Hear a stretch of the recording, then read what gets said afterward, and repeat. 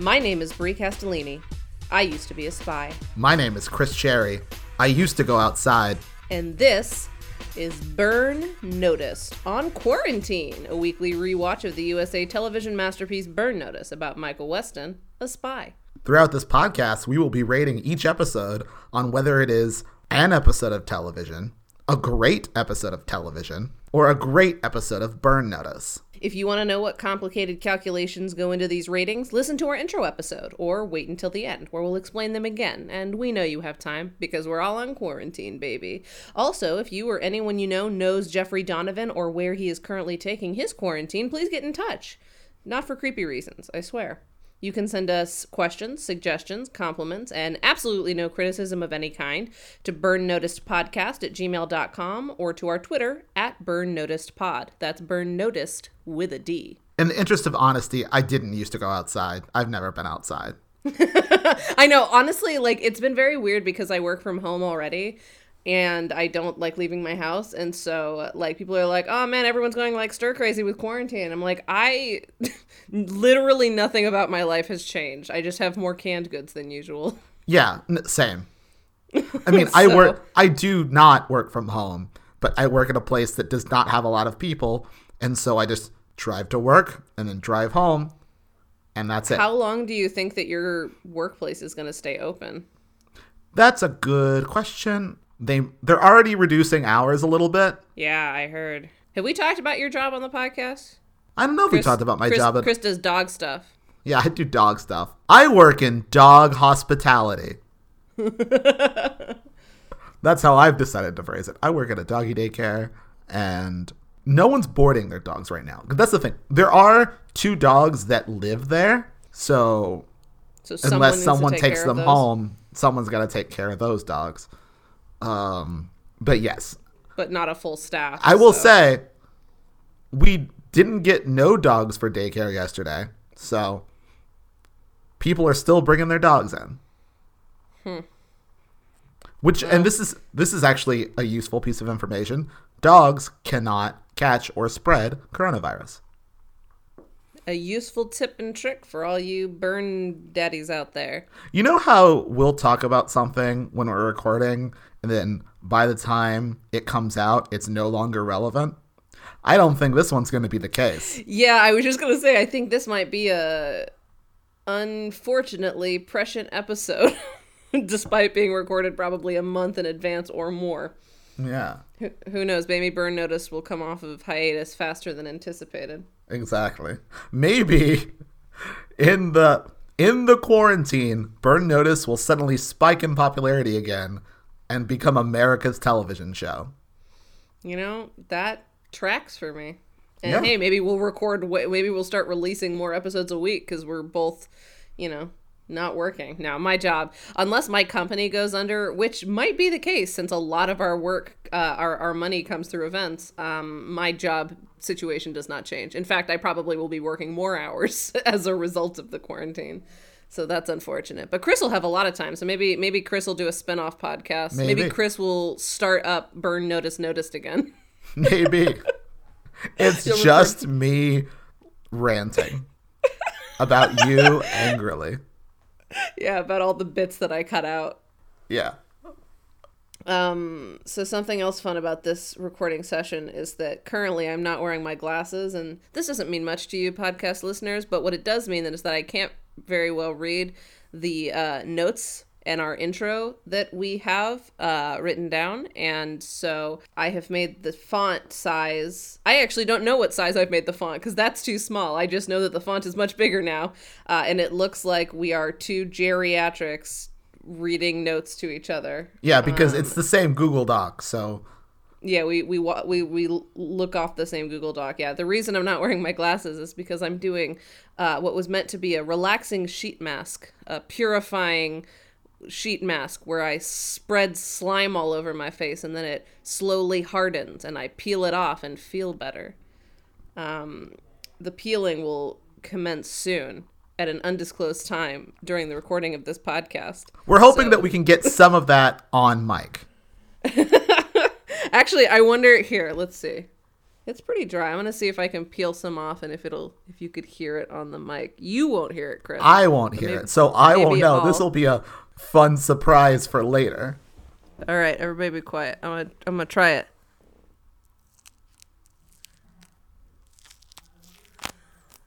You know, I heard that, so I kind of feel like there's gonna be some like nice little ASMR versions. Hey, maybe we'll get into ASMR during the quarantine. Maybe that'll be our new thing. Exactly. You know what we might get into? Burn Notice. Like, yes. Well, if we must, this episode that we're talking about today is Season 3, Episode 3, called End Run, which aired June 18th, 2009, and was written by Craig S. O'Neill and Jason Tracy. Directed by Denny Gordon. Are you sure it was written by Jason Tracy? No. I'm saying that there is no Jason Tracy this week. Normally, they write episodes together. That's true. I did think that was weird. I was like, doesn't he usually show up with somebody else? He also wrote Wanted Man, didn't he? I believe so. By himself? I believe so. I don't know. Hang on. I'm distracted because I'm sending Chris an update for my sheet mask because it looks frankly horrifying. Looking forward to that. Yeah, if you guys want us to launch a Patreon, you'll get all of these pictures exclusively. And honestly, I think that it will be worth it. Or, unless you let us start a Patreon, we will send these pictures to you. I forgot. I couldn't phrase it. I didn't know how to phrase it. I knew what I wanted to say, but didn't know how to words. Oh, man. Chris, have you ever done a sheet mask? You know, I haven't. Is it a sheet amazing. Or is it sheet with a T? It sounds also like you're saying sheep. It's made of sheep blood. Yeah. No, sheet, S-H-E-E-T. Although I actually don't think that's what this is technically considered, because the sheet masks are like a wet piece of fabric that you drape over your face. And like what I did, yeah, like a sheet or sheep. You know, when a sheep sits on your face. Mm-hmm. That's what I call a Friday night. See, and I don't like that because it's too wet. What I like is spreading goop on my face, letting it harden, and then peeling it off slowly. Not only do you get, like, the satisfaction of the peel, you know, like when you're peeling off a plastic film from a new piece of technology, but it's your face. But also, your face feels so clean and delightful. Does it feel like pulling off dead skin? Kind of. But, like, it's not painful. It's just, like, pleasantly tingly. Interesting. And now I'm going to have just, like, green goop all over my face for the rest of the day. All right, I have officially put my glasses back on, so unfortunately, font size 36 is going away. Bye-bye. Okay, bye-bye. So anyways, we're talking about a Burn Notice episode. It was directed by a woman. I like her directing. That's right. She directed another one. Mm-hmm. She's directed a couple. She will direct a couple, I think. She goes on to direct like 4 or 5 episodes of Burn Notice. But I've always liked her directing, and this is no exception. Spoiler alert, I really enjoyed this episode. So, I did too. I have a theory I developed it during this episode, and then next week's episode also bore this out. The worst part of Burn Notice is the clients. Well, let's get into that when we get into the weeds. But before we can get into the weeds, I got to read an IMDb description. So, the IMDb description of this episode, Season 3, Episode 3, End Run, is... Arms dealer Brennan returns and threatens to kill Michael's brother Nate if he does not cooperate and perform a mission for him. Simplistic, but fair. Good premise. I like this premise. I did too. As soon as I saw Brennan's name, I was like, oh, hell yes. Because if you'll remember, the last time we saw Brennan, we've actually referenced Brennan multiple times since his episode because we liked that episode so much. Because he's one of the only clients who is fully wise to Michael Weston's bullshit and is like... Well, specifically, we liked him in the episode. We were iffy on the episode he was in. Well, that's fair. But yeah, we really did like him because he was the guy that flew the contraband around in an airplane 23 hours a day and stuff like that. Like, he's just very clever. And, like, the team had to iterate around him because he had everything planned out really well. It's just he's a really great foil because he is so prepared. Like you can't just like trick him like he's some backwater thug that they normally deal with. Like he's on to stuff. He knows, and it's a good performance. It's a good kind of James really Woodsy, like he's fun.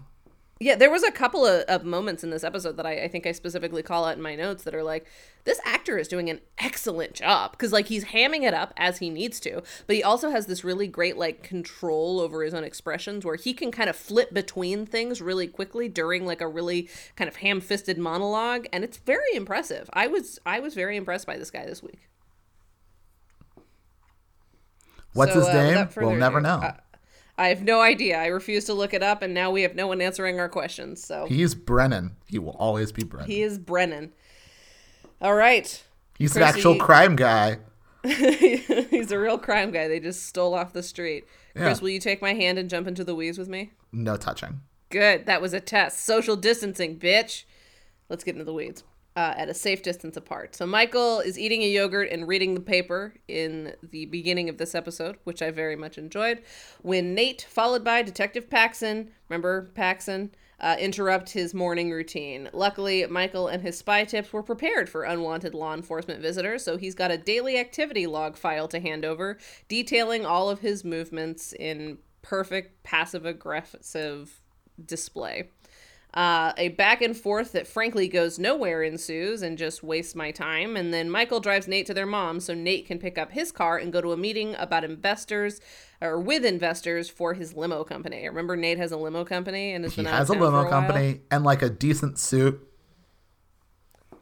Nate looks clean here. He does. Nate looks like he hasn't been drinking toilet water and doing drugs recently, so that's exciting. Can I say really quickly? In your notes, you never spell Paxson right, and I agree with you.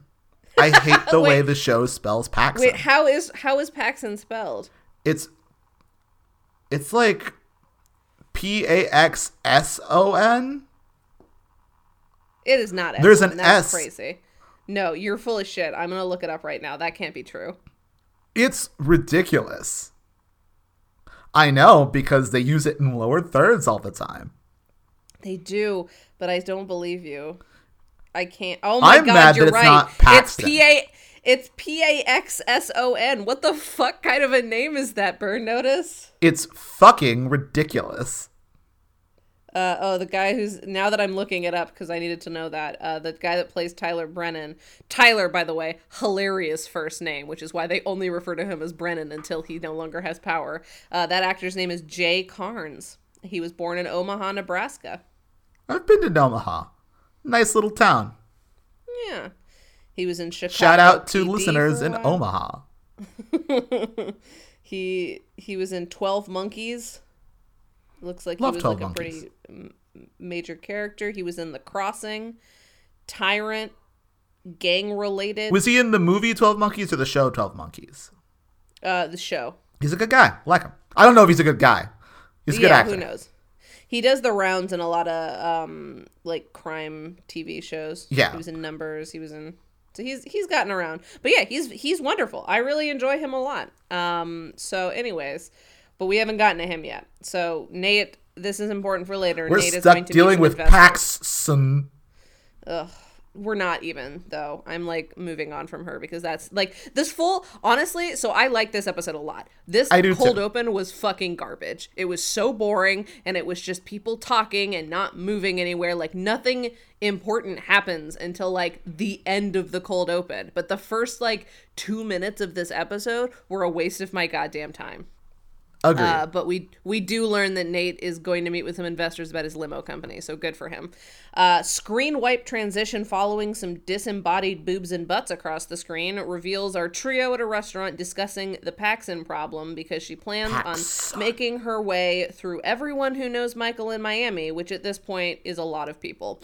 And they're a little bit nervous about this because at some point someone's going to crack. So they decide the best thing to do will be to get in with someone who Paxson will regret talking to, like someone with clout. I think it's immediately determined someone at the mayor's office. So they basically decide, like, we're going to set Michael up with someone from the mayor's office so that when Paxton goes to, like, question them, people will get upset. Then this is like a very long cold open from what I remember. It was like, I kept thinking, like, did I miss the title wipe? What's happening? Anyways, the last scene before the cold open finally ends is that Michael is heading to his car when Brennan, my favorite season 2 villain, or one of them, returns and shoots Michael's car just to fuck it up for no reason.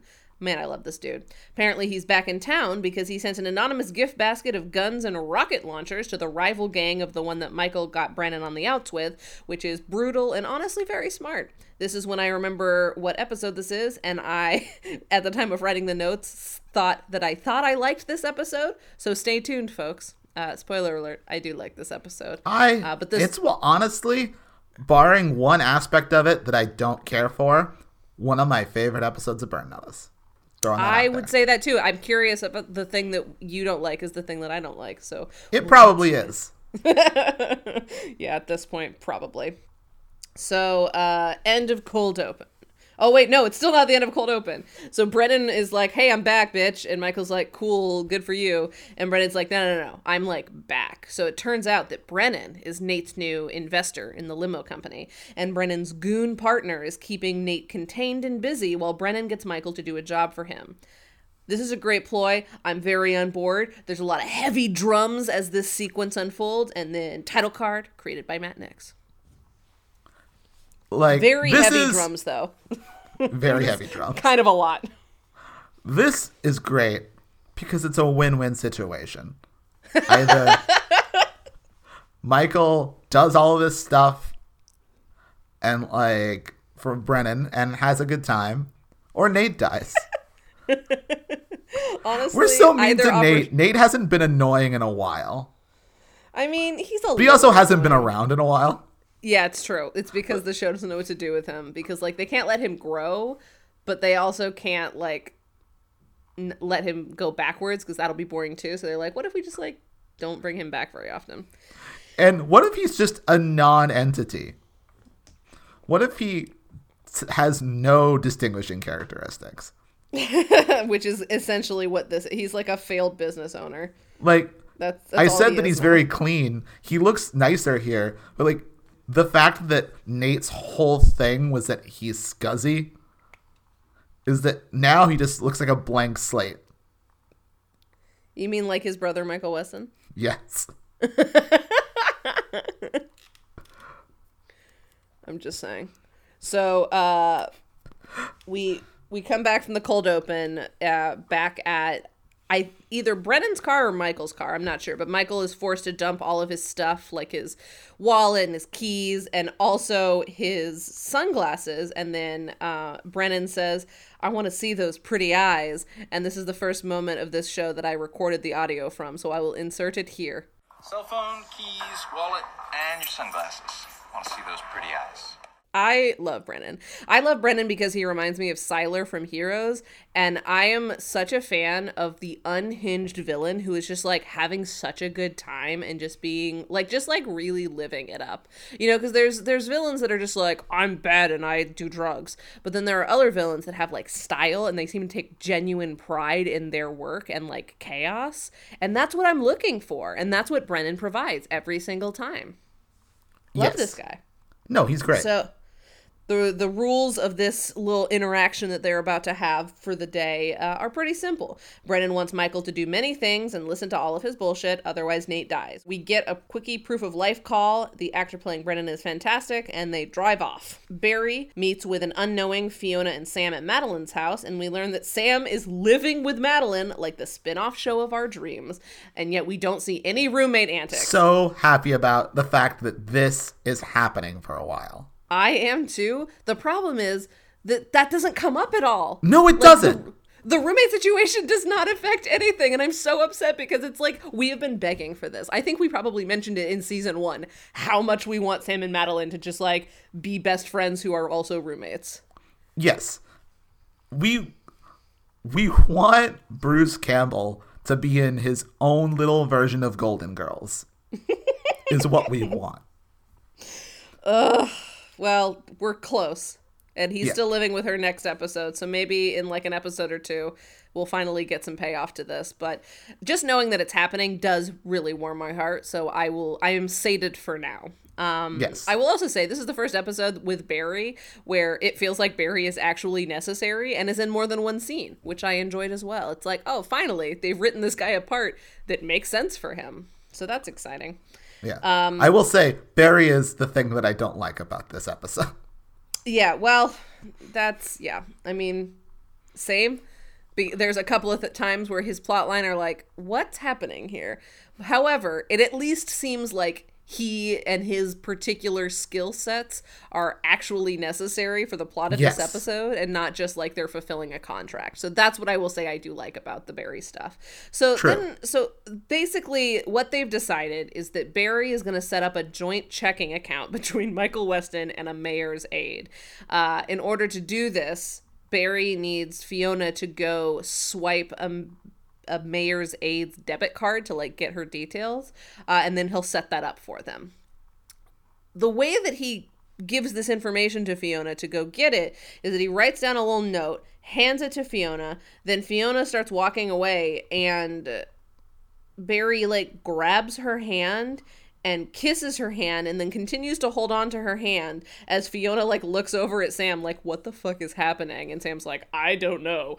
And Barry repeatedly calls Fiona's hands pretty little hands and then refers to his own hands as pretty little hands. And then earlier in the scene, he made some like comment about like, oh, his salon is nearby and he does a little hair twirl. And like, sexuality is fluid, but what the fuck is happening in this scene? What is Barry's deal at all? The important thing is that there's only one sexuality that men can have. Well, two. You can be Bruce Campbell, fucking ladies left and right, or you can be Michael Weston, kind of want to fuck one lady sometimes. And that's it. But what is Barry's deal? Barry's deal is that, like, he's queer-coded, and that's scary. So they need to give him enough aggressive sexual energy towards Fiona to offset it? No, I think that's part of it. I think the idea... He senses Fiona's strong masculine energy? No, I don't think it's that. I think, like, no, Barry is firmly bisexual, and that's part of it. Is that he's effeminate, but also he's coming for our women, too. That he's just, like, skeevy is the thing. Because he can't pick a side, you know, like bisexuals. Yeah. He's Barry like... is Yeah, wild. That's the thing. It's weird. There's a lot of, not a lot, but there's more jokes about this in this episode. The jokes about Barry are the weakest part of this episode. Yep. All right. Well, confirmed. We had the same thing. Yeah, I want to like Barry, and I want like their money launderer friend who's kind of slimy and kind of fabulous to like be a fun character, but Burn Notice isn't mature enough for it. Also, I don't love the actor. Yeah, I think the problem is that the character is very confusing, and like, how do you play this character? How do you play like very queer-coded, maybe bisexual, leering, lazy, like smart guy who hacks with money? Like, that's such a confusing character. I can't even imagine what the direction must be for him. You basically have to be John Barrowman. Really good. Oh my god, can you imagine John Barrowman like full on flirting with both Michael Weston and Fiona is all in, and Michael Weston's like, what's happening? While he's hacking into bank accounts. Oh man, Chris. I love it. I mean, yeah. I haven't thought of John Barrowman in a long time. I gotta watch Doctor Who again. Anyways, this is a Burn Notice podcast. Let's get he back recently to came back, and it was kind of annoying. Oh no. Well, so that's the problem is you can't like the problem with an infinite show is that you can't just like think that you can bring back characters in totally new eras and it'll be fine. Like sometimes things should stay in the past. Sometimes things are better to like let their endings be endings. Agreed. Anyways, speaking of endings, this show ended 10 years ago. Brennan and Michael go to their first pit stop. Michael is given a handyman jumpsuit and instructions to get a digital key out of a particular office in half an hour. No more, no less.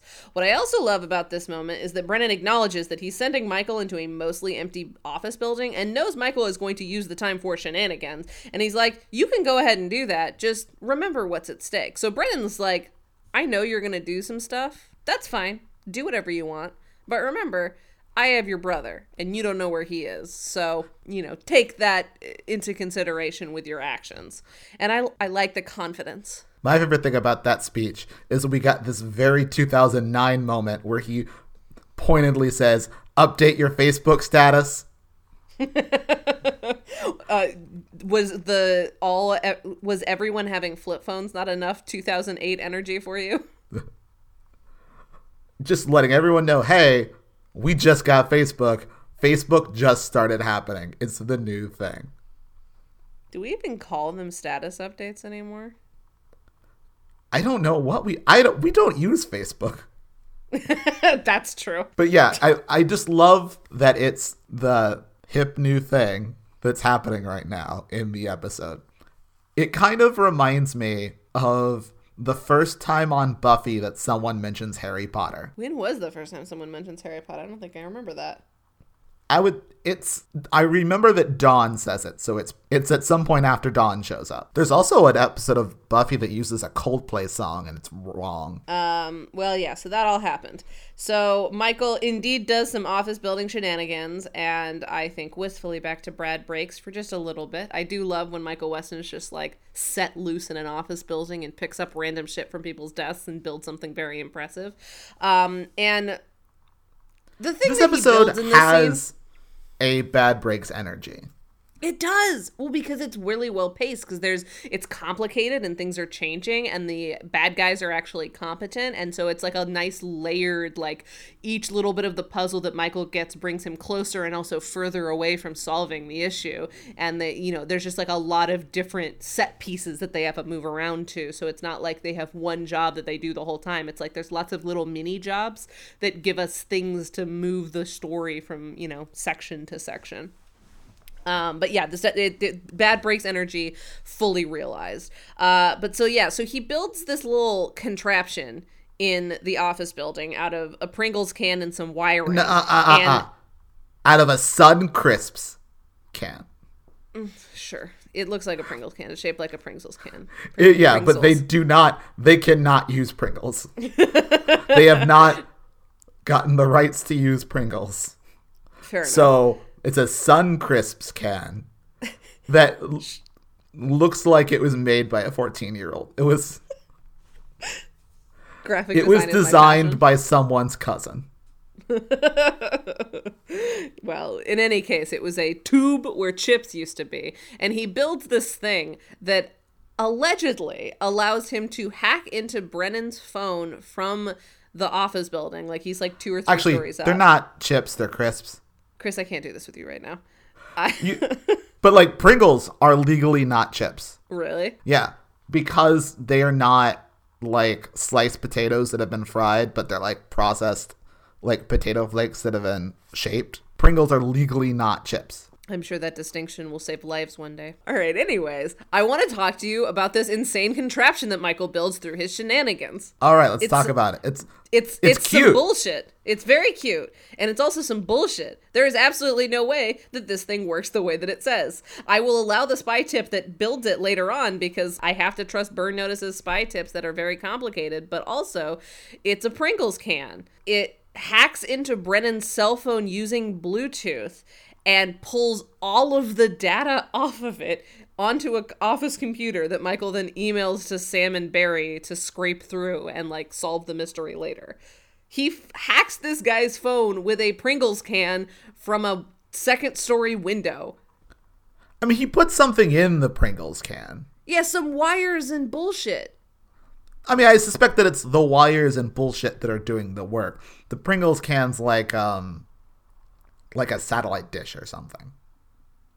I'm just saying, I watched him build this thing, and I do not believe it. I mean, I want to believe it. It seems like bullshit. It's so convenient. The amount of information he gets with the, like, tiny amount of time that it takes him to get it does not seem realistic to me, especially not in 2009, the era of the Facebook status update. You're not wrong. It's almost certainly bullshit. But there is some sort of technobabble explanation. It's not like he's waving a Pringles can in the air and catching the data.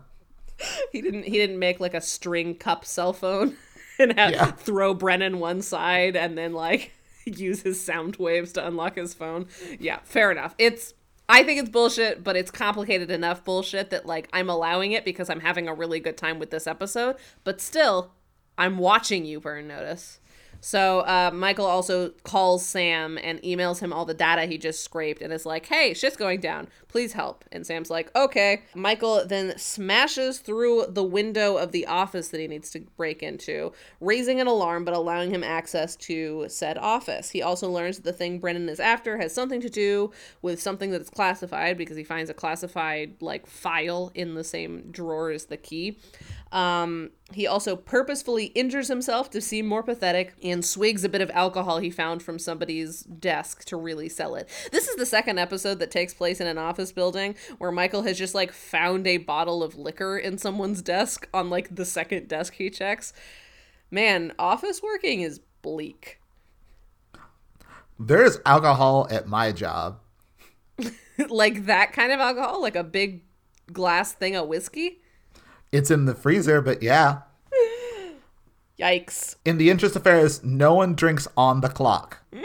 No one knows where I work. I don't say where I work. But if someone like tried to piece it together, no one has ever drank on the clock at my job. And that's that. The guards come upstairs at the alarm sounding and find Michael Weston pretending to be drunk and crying over all the broken glass, and Michael does some really excellent selling of his drunkenness, including getting very close to one of the guards' faces and saying no in response to the query of whether he is drunk or not.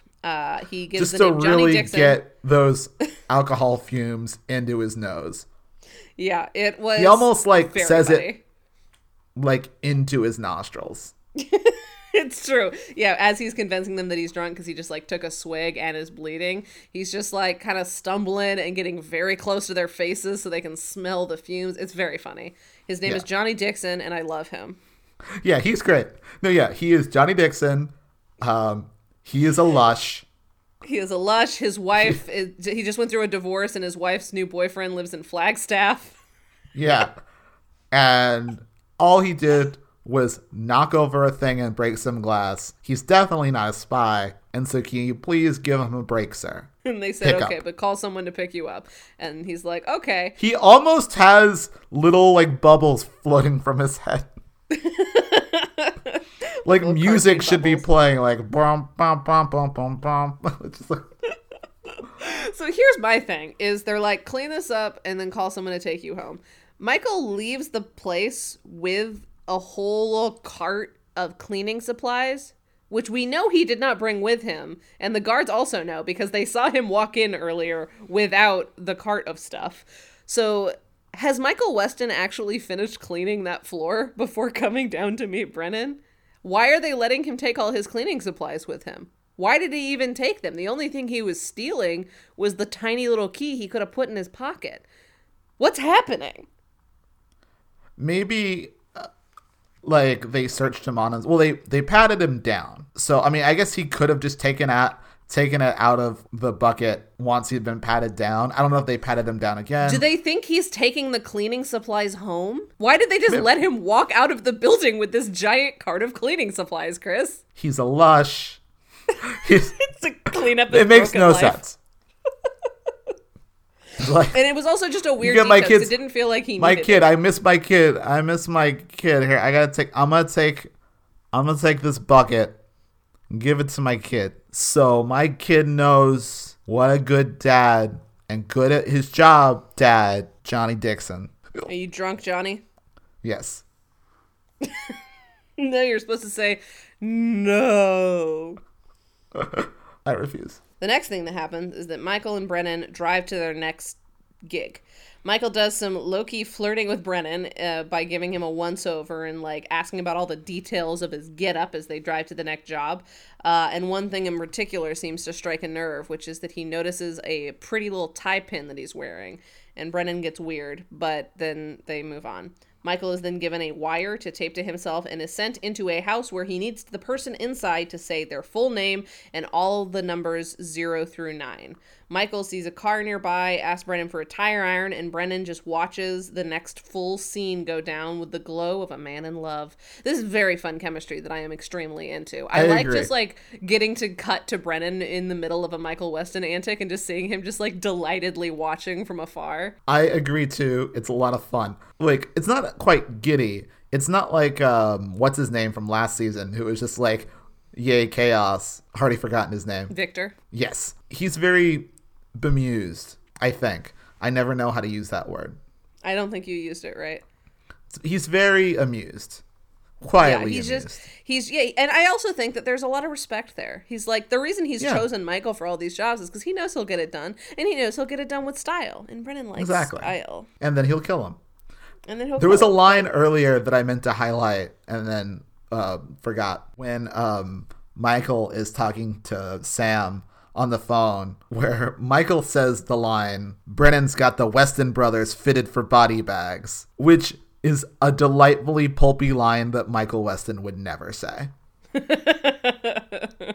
Yeah, that's what the writers wished Michael Weston said, but it's not really accurate to his being. I will say, that's a real line. This is a reference for us only. That's a real Rainbow City line. Anyways, so the way that Michael gets this dude to say all the numbers and his name and whatnot is... Oh, before we go into there, the thing that we know about this guy is that he's a guy with the right security clearance, so that's why we need his, like, voice code. And also that this guy is very Second Amendment friendly, so he is less likely to call the cops and more likely to just, like, shoot Michael on sight. And Michael's like, cool. So Michael breaks into someone else's car and slams it into the back of the guy's car who he needs the shit from.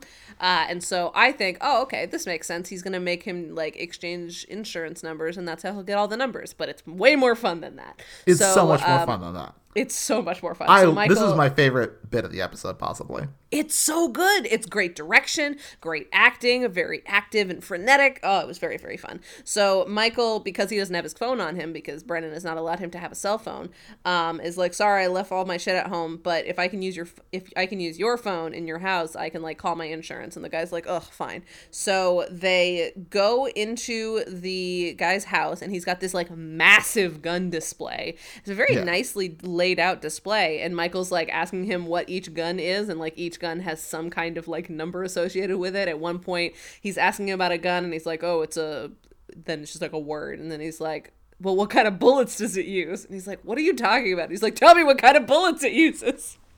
Because he needs the additional numbers.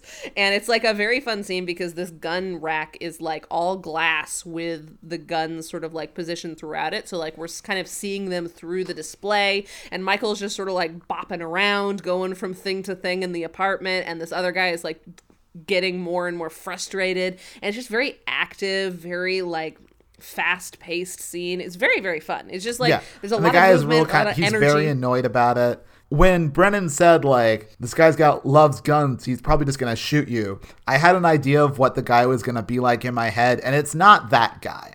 No, it's really not. He's much more of a manager. Yeah, I was going to say kind of like a Republican aide.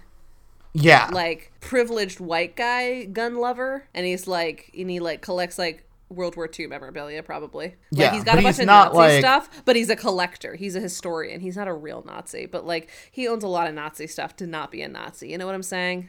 Exactly. He's not, like, some sort of cowboy or something. Yeah, no, he's not, like, he's not blue collar. He's white collar bullshit. Exactly. So, Sam This and is Barry, an ad for white collar. This is a white collar crossover. We've been threatening it. Chris, I'm gonna make you watch White Collar, you son of a bitch. Just wait. I refuse. I was actually talking to the Vince who did our theme song about Legends of Tomorrow, because I've been debating about watching Legends of Tomorrow. This like half a season that I watched was very fun, and then I couldn't keep up with everything else going on in the DC TV universe, and so I kind of gave up on it. My thing is, I don't like those shows. Legends of Tomorrow is the one that you should watch, if exactly none others. No, agreed. And everything I've heard about it makes it seem like fun. But the thing about it is I can't tell if it's fun or good. And like good shows can be fun too. In this like age of like so much content, I feel myself less interested in shows that are fun but not good. I think that I would argue that that is definitely what Legends of Tomorrow is. Fun but not good? Yeah. Yeah, and that's what... Oh yeah, let's be clear. It's not a good show.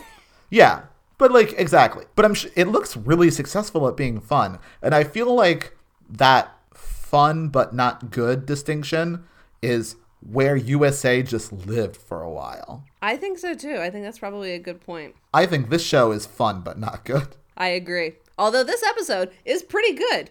It is. So let's move on. This is another. So like this episode is like, it's got Bad Breaks energy, but where it fails is that there's a lot of logical fallacies that are not explained, and there's too much going on for them to really dwell on them. But like there's a couple of moments where I'm like, you didn't think this out quite enough. Michael Horowitz would have never. Anyways, so as Michael is like in the gun guy's house, Sam and Barry are coming Next week we'll find out what Michael Horowitz would do. I know. Sam and Barry are coming through Brennan's like phone details when Michael calls, but I can't help but remember that during the entirety of this phone call that Michael has with them, he is wearing a wire. So the entire call is being picked up by Brennan, right? And he's not using like code words or anything. Is he Michael's wearing just a like wire? He is, because that's how he's recording the numbers that this guy is saying out loud. That's true.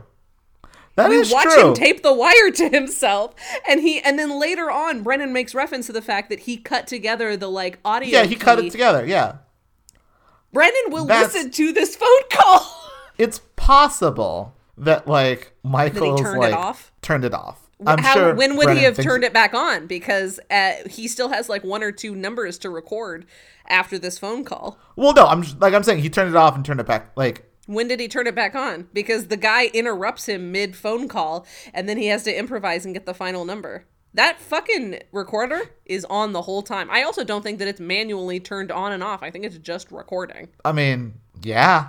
This entire very incriminating phone call of all of the shit that they have on Brennan is going to be something that Brennan listens to like a podcast he's editing in like 2 scenes. And I could not stop thinking about that the entire time it was happening. And that's such an obvious thing that if he just mentioned, like, if we see him like holding the microphone away from him, like, you know, with his fist over it or something, like talking really quietly, like if we had seen him do literally anything to like let us know that the person writing this show was being thoughtful about like how the spycraft is happening, I would have been fine with it. But we don't get that. It's sloppy. Bad Breaks was not sloppy. I like Craig O'Neill a lot. I do too. I have a lot of fun. He's not quite as tight. Yeah, he's not as tight. He's a little bit sloppier. He's kind of a messy bench. He is. So anyway, so that was the moment that like really annoyed me about this episode, is that like there's so much really fun spy stuff happening, but it's just not quite as tight as I needed it to be.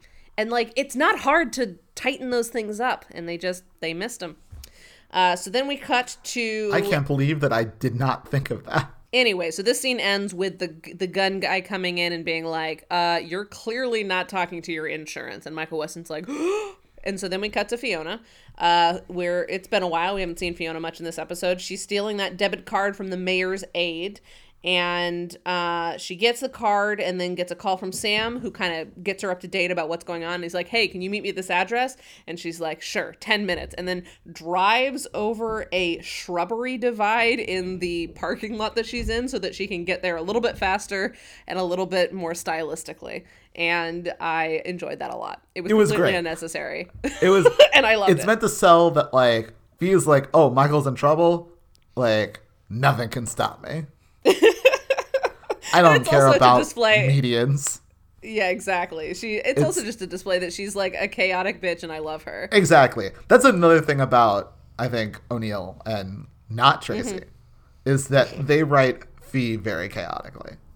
And I love that. They wrote Wanted Man. Wanted Man is one of the best episodes of chaotic Fee energy. And so anytime I see his name, I know that I'm at least going to have an enjoyable time, if not a perfect time.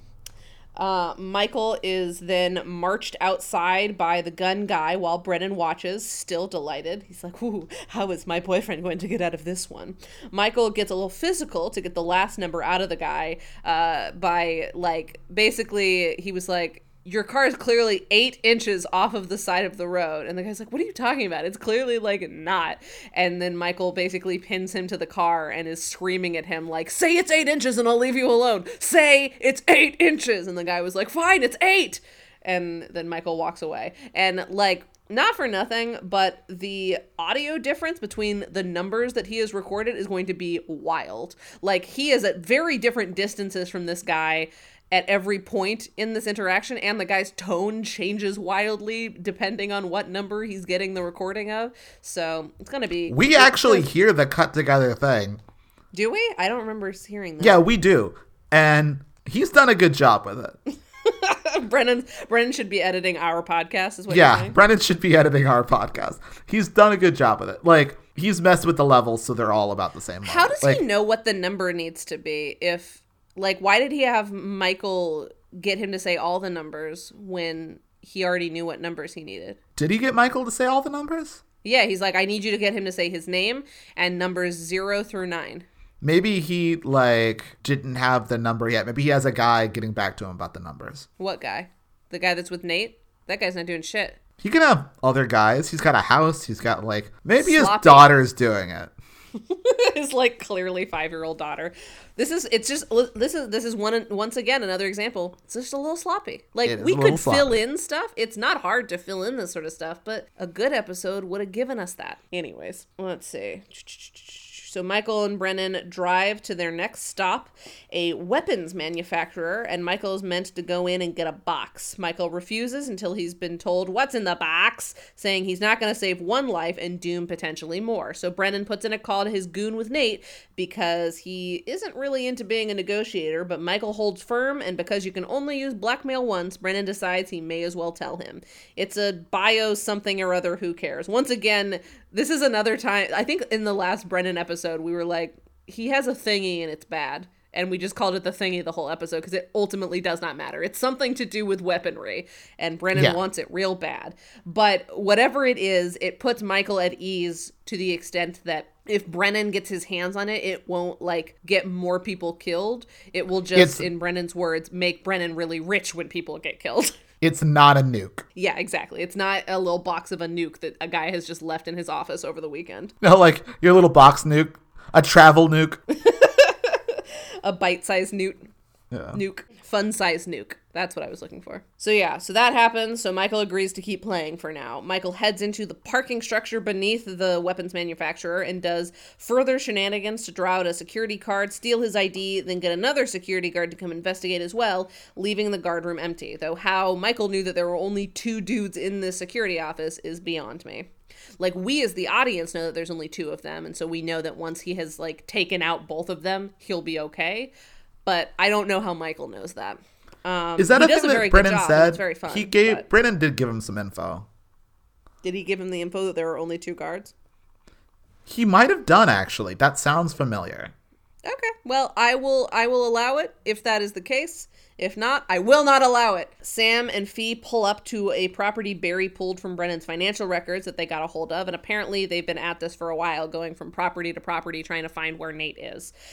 This is their last shot to find him, and unfortunately they are at the right place, but at the wrong time. Nate has just left as Sam relays the bad news to Michael on the phone. Michael realizes where Nate is now, with him.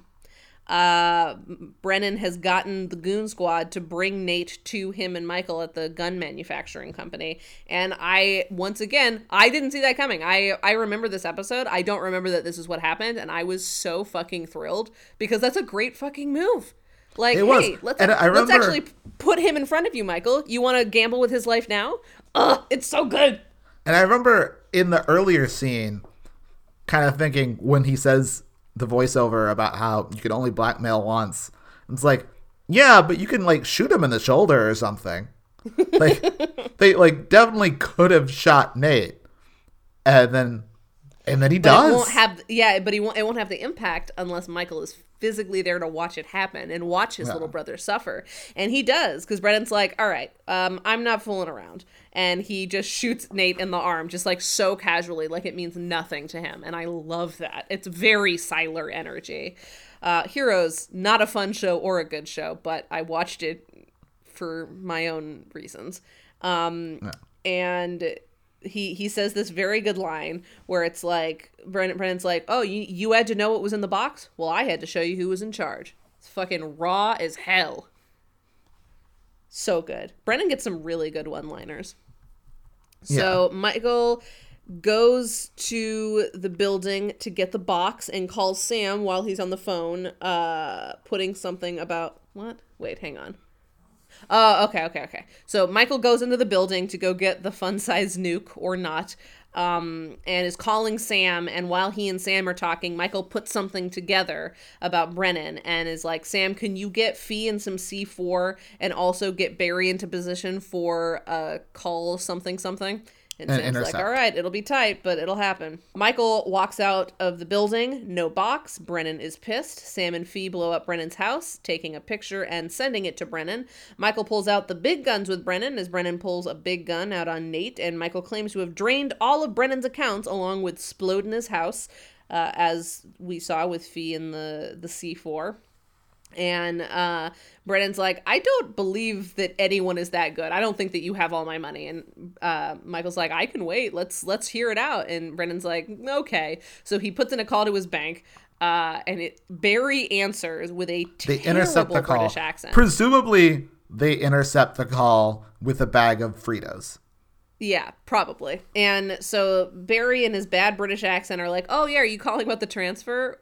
The one where all of your money is gone? That wasn't suspicious at all. Have a nice day, Mr. Brennan.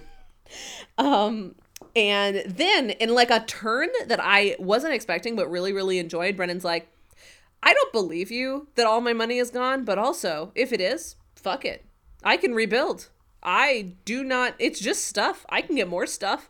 I've got other stuff. And I was like, that's really cool for a villain to not just like mindlessly dragon hoard all of his shit. Like, hey, if some of my shit is gone, that's fine. I'll get new shit. He's about to sell this bio thing. Exactly. And that, I really enjoyed that like he is a reasonable villain and is like, you know what? I'm going to take this in stride. Sure. Fuck with me. Do whatever you want. But I want my shit. I want my little bio thing. And then Michael's like, well, what about Belle Anna? And he was like, what? And he's like, oh, I meant your daughter, Annabelle. So Michael reveals that he's figured out that Brennan has a daughter named Annabelle and then threatens her. And after a little back and forth, Brennan backs off, which I will say was not my favorite way to have ended this crisis, but it's less sloppy than it could have been, so I'm fine with it. Yeah, the guy playing Brennan sells it. Yeah, that he's the only reason that it's sold. The only reason that is sold at all is because the guy that plays Brennan does an excellent job. But like, all of a sudden just having a daughter that he cares about a lot, and like Michael put that together from a tie clip and the name of a bank account. Yeah, I'm also not like over the moon about villains that like have one family member that they love, and as soon as you threaten that one family member, they're like, oh, sorry, yeah, you can do whatever you want. I mean, it works in this one, especially since like Michael explicitly parallels it and is like, yeah, you do that thing, then I'll do that thing. Yeah, no, very, very mutually assured destruction. Like, Can I say, again, it worked with this episode. I didn't love it, but I don't hate it either. I'm willing to let it slide because the rest of this episode was so good, and Michael does draw a nice parallel towards the end. I will say, Brennan's a smart guy. He legitimately does not like Michael. It really seems like, if we've learned anything from Burn Notice, it's that forcing someone to do spy shit by, like, making them mad is a bad idea. Yeah. I mean, this almost worked. If Michael hadn't figured out, like, that he had a daughter based on some very, very tiny crumbs of information, this fully would have worked. Like, it's one thing to like make someone do spy work and making them mad. It's another thing to like put them in an impossible situation where no matter what they choose, they lose. Like that, I think is very interesting. That is true. That's what happened to Brennan last time he was on. Mm-hmm. And that's kind of what almost happened to Michael this time, had he not figured out the Deus Machina Annabelle. Yeah, the tie clip buyer. Anyways, so back at Madeline's house, probably a couple days later, Nate is eating a sandwich with a full arm cast, which is dramatic for a single bullet wound, but okay. And he and Michael are chatting. Okay, Michael, calm down. You've never been shot with a bullet at all. Right, but like, why does he need to have a cast all the way up to his wrist? Like, that was an awfully big cast. I think he's being dramatic. Michael's You're had like not a 5 doctor. bullet wounds before and doesn't have any cast. So I'm just saying. What I did like about this little moment where he and his brother are kind of talking and he's like, are you going to leave town? Are you going to keep doing your limo thing? Whatever. Michael is like sitting next to him on the couch, like eating his chips. It's like a very companionable little scene where like they're just like eating lunch together and like Michael's like stealing off his plate. And it's like, it's very cute. And these chips are legally chips. They can legally be considered chips.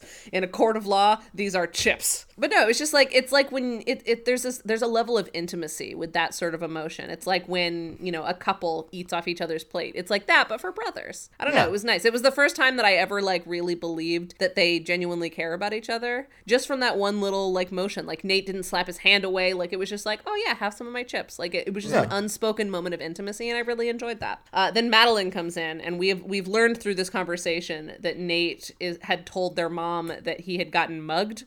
And so Madeline walks in and she's like, Michael, what are you doing here? And he's like, oh, I was just checking up on Nate after his mugging. And Madeline's like, yeah, it's funny that he got beat up by a mugger the same exact time that you and all of your friends were mysteriously busy and all freaked out about something. And Michael tries to like backpedal, and Madeline's like, fuck you. Obviously it's not a mugger, but I'm glad that you're okay. And I like that moment a lot because everyone but Matt Nix and Alfredo Barrios Jr. writes Madeline like a fucking person instead of a caricature. Like, Madeline is not stupid. And this is the perfect moment of her being like, I'm not an idiot, you guys. I'm glad you're okay, but don't fucking talk to me like I'm a fool. And I want that Madeline. I love that Madeline. Because that Madeline makes logical sense based on everything that has happened in her life. No, agreed.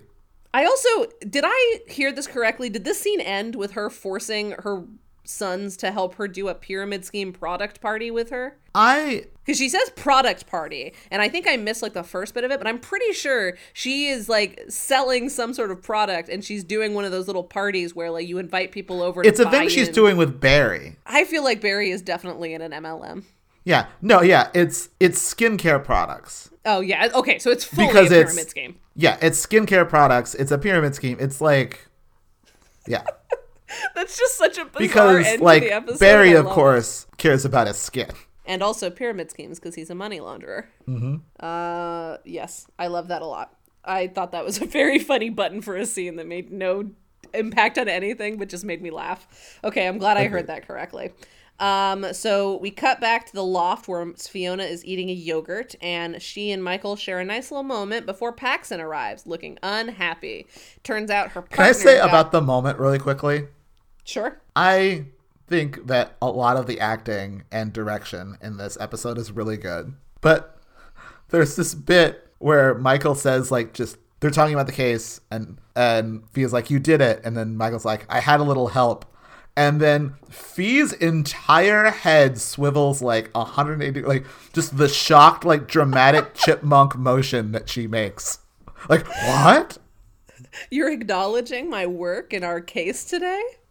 Yeah, it was. Like, that was a little overdramatic. It was so overdramatic. Yeah, it was a lot. And it also does not do anything to clear up where they are in their relationship, which I think we ended the last episode of this podcast being like, what's happening with them? Are they fucking? Are they not fucking? What's happening? And I still don't know. This does not clear it up for me at all.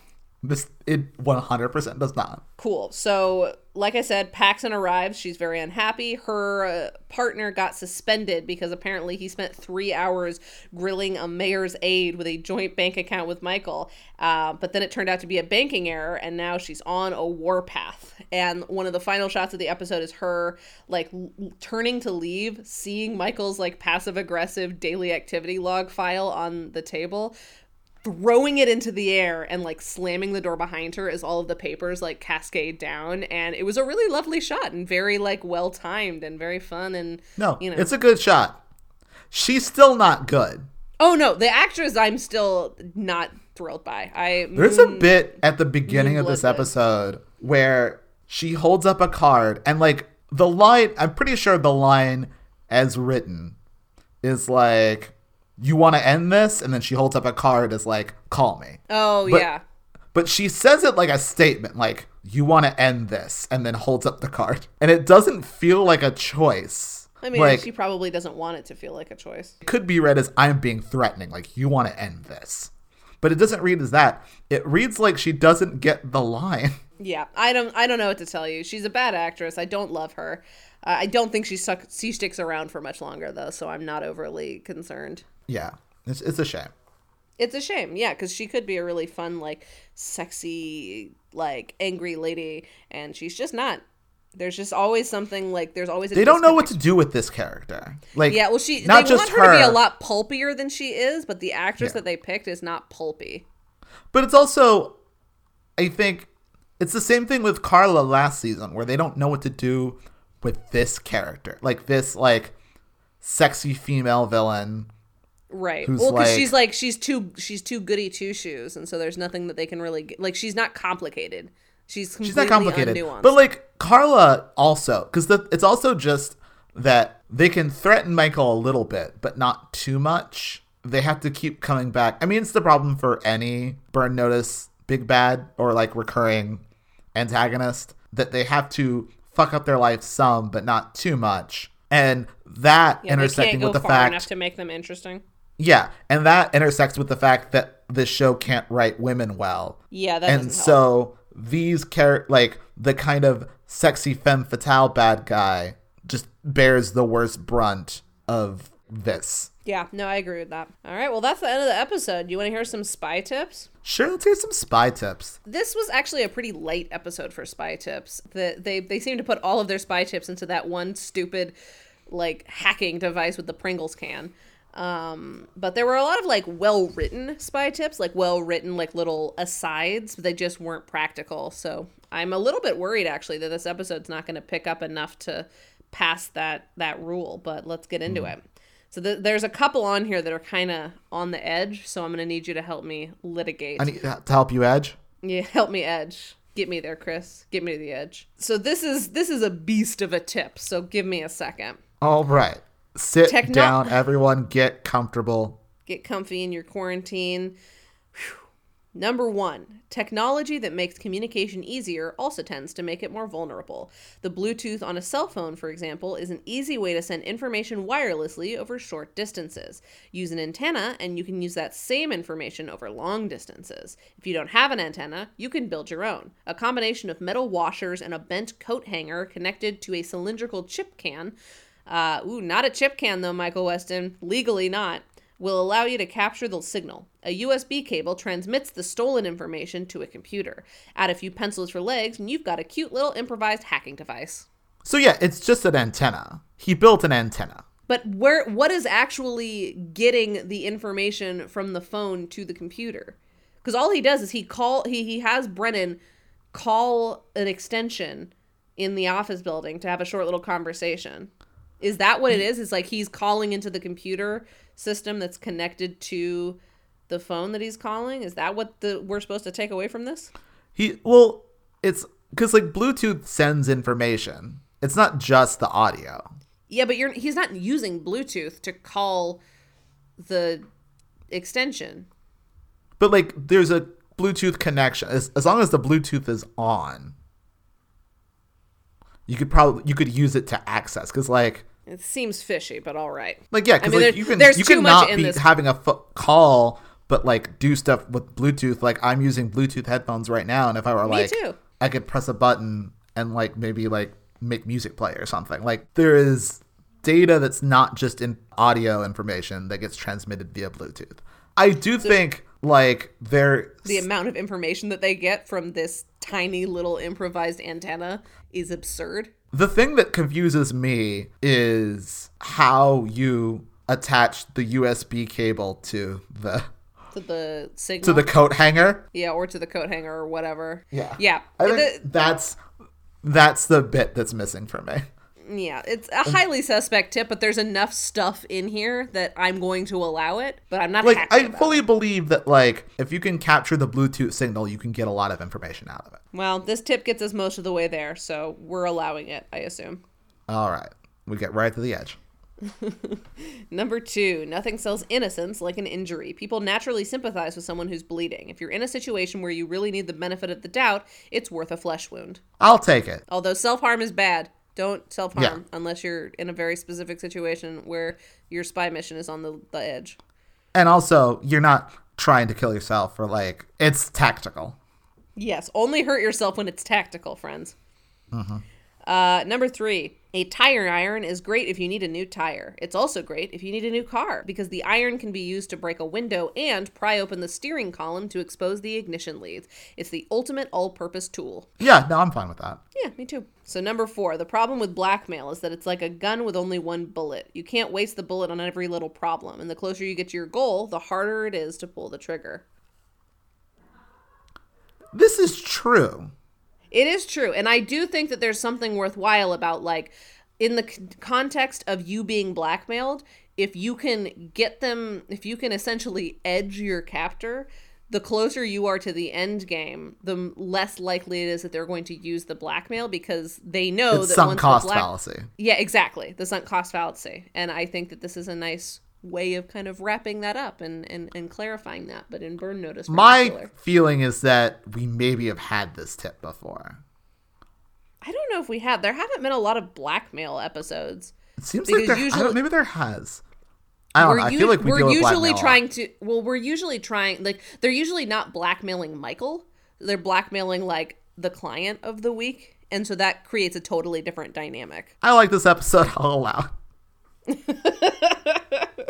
We are impartial judges for science, and we will hear no criticism about this entire season. Although, I will say, I don't need this episode to be a great episode of Burn Notice for me to like it. In fact, if I like it and it's not a great episode of Burn Notice, it kind of supports my theory that Burn Notice isn't a good show. Bad Breaks got a great episode of Burn Notice, so... It did. Checkmate, idiot. Number 5. If you had to choose an ideal environment for guerrilla war, it would probably look a lot like an urban parking structure. It's an easy place to create a distraction and draw out opposing forces. A parking garage is also a great place to control visibility and give yourself an advantage. Once you do that, you can find cover and stage an effective ambush. It's fun. Mm-hmm. Yeah, and especially paired with what we saw on screen and like the specific things that he was doing. I enjoyed that. Yeah, I like stuff. I like action scenes in parking garages. They're good. I also just like guerrilla warfare. Like it's the ultimate like apocalyptic scenario is like, you know, just using your environment to your advantage. I love that shit. I feel like we're currently living through the ultimate apocalyptic scenario. We are, and it's fascinating. It's fascinating to behold. In a few weeks, we'll give you guys an update. To see if I'm still interested in apocalypse scenarios or if I've gotten it out of my system. Mm-hmm. All right, let's rate this episode. All right, so it got the spy tips. We got the spy tips. I don't actually think we needed them to pass this episode, but I wanted it. So, yeah. We got enough spy tips. Was the weekly problem solved with spycraft over violence? Yeah. I mean, they did. I definitely think it was. They do blow up a house and threaten his daughter. Sure, but the way that they do it through find spycraft. the house and find the daughter, yeah, exactly. And like Michael has a lot of great little micro sequences of spycraft. Yeah, there's so much spycraft going on within the episode. Yeah, so I'd say that passes. Is there a distinct alias? There is at one point. Yeah, I think that Johnny Dixon counts because he has a whole backstory for himself. And like he basically created Johnny Dixon out of his environmental storytelling props. And I think that that's cool. Yeah. Oh, He has a name. I think what sends it over the edge is he does have a name. He does have a name, and he has a wife that's trying to move to Flagstaff.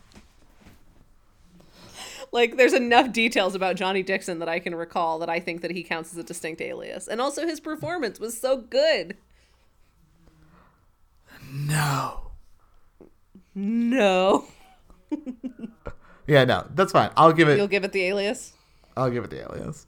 Fair enough. And finally, were Fee and Sam used well? Fee did get to blow something up. Fee blew something up, and she ran over a median. That's true. She did. She had a quick escape. And then Sam didn't have like the best episode, but he is now living with Madeline, and he and Barry badly fixed Madeline's house, which was funny. Yeah.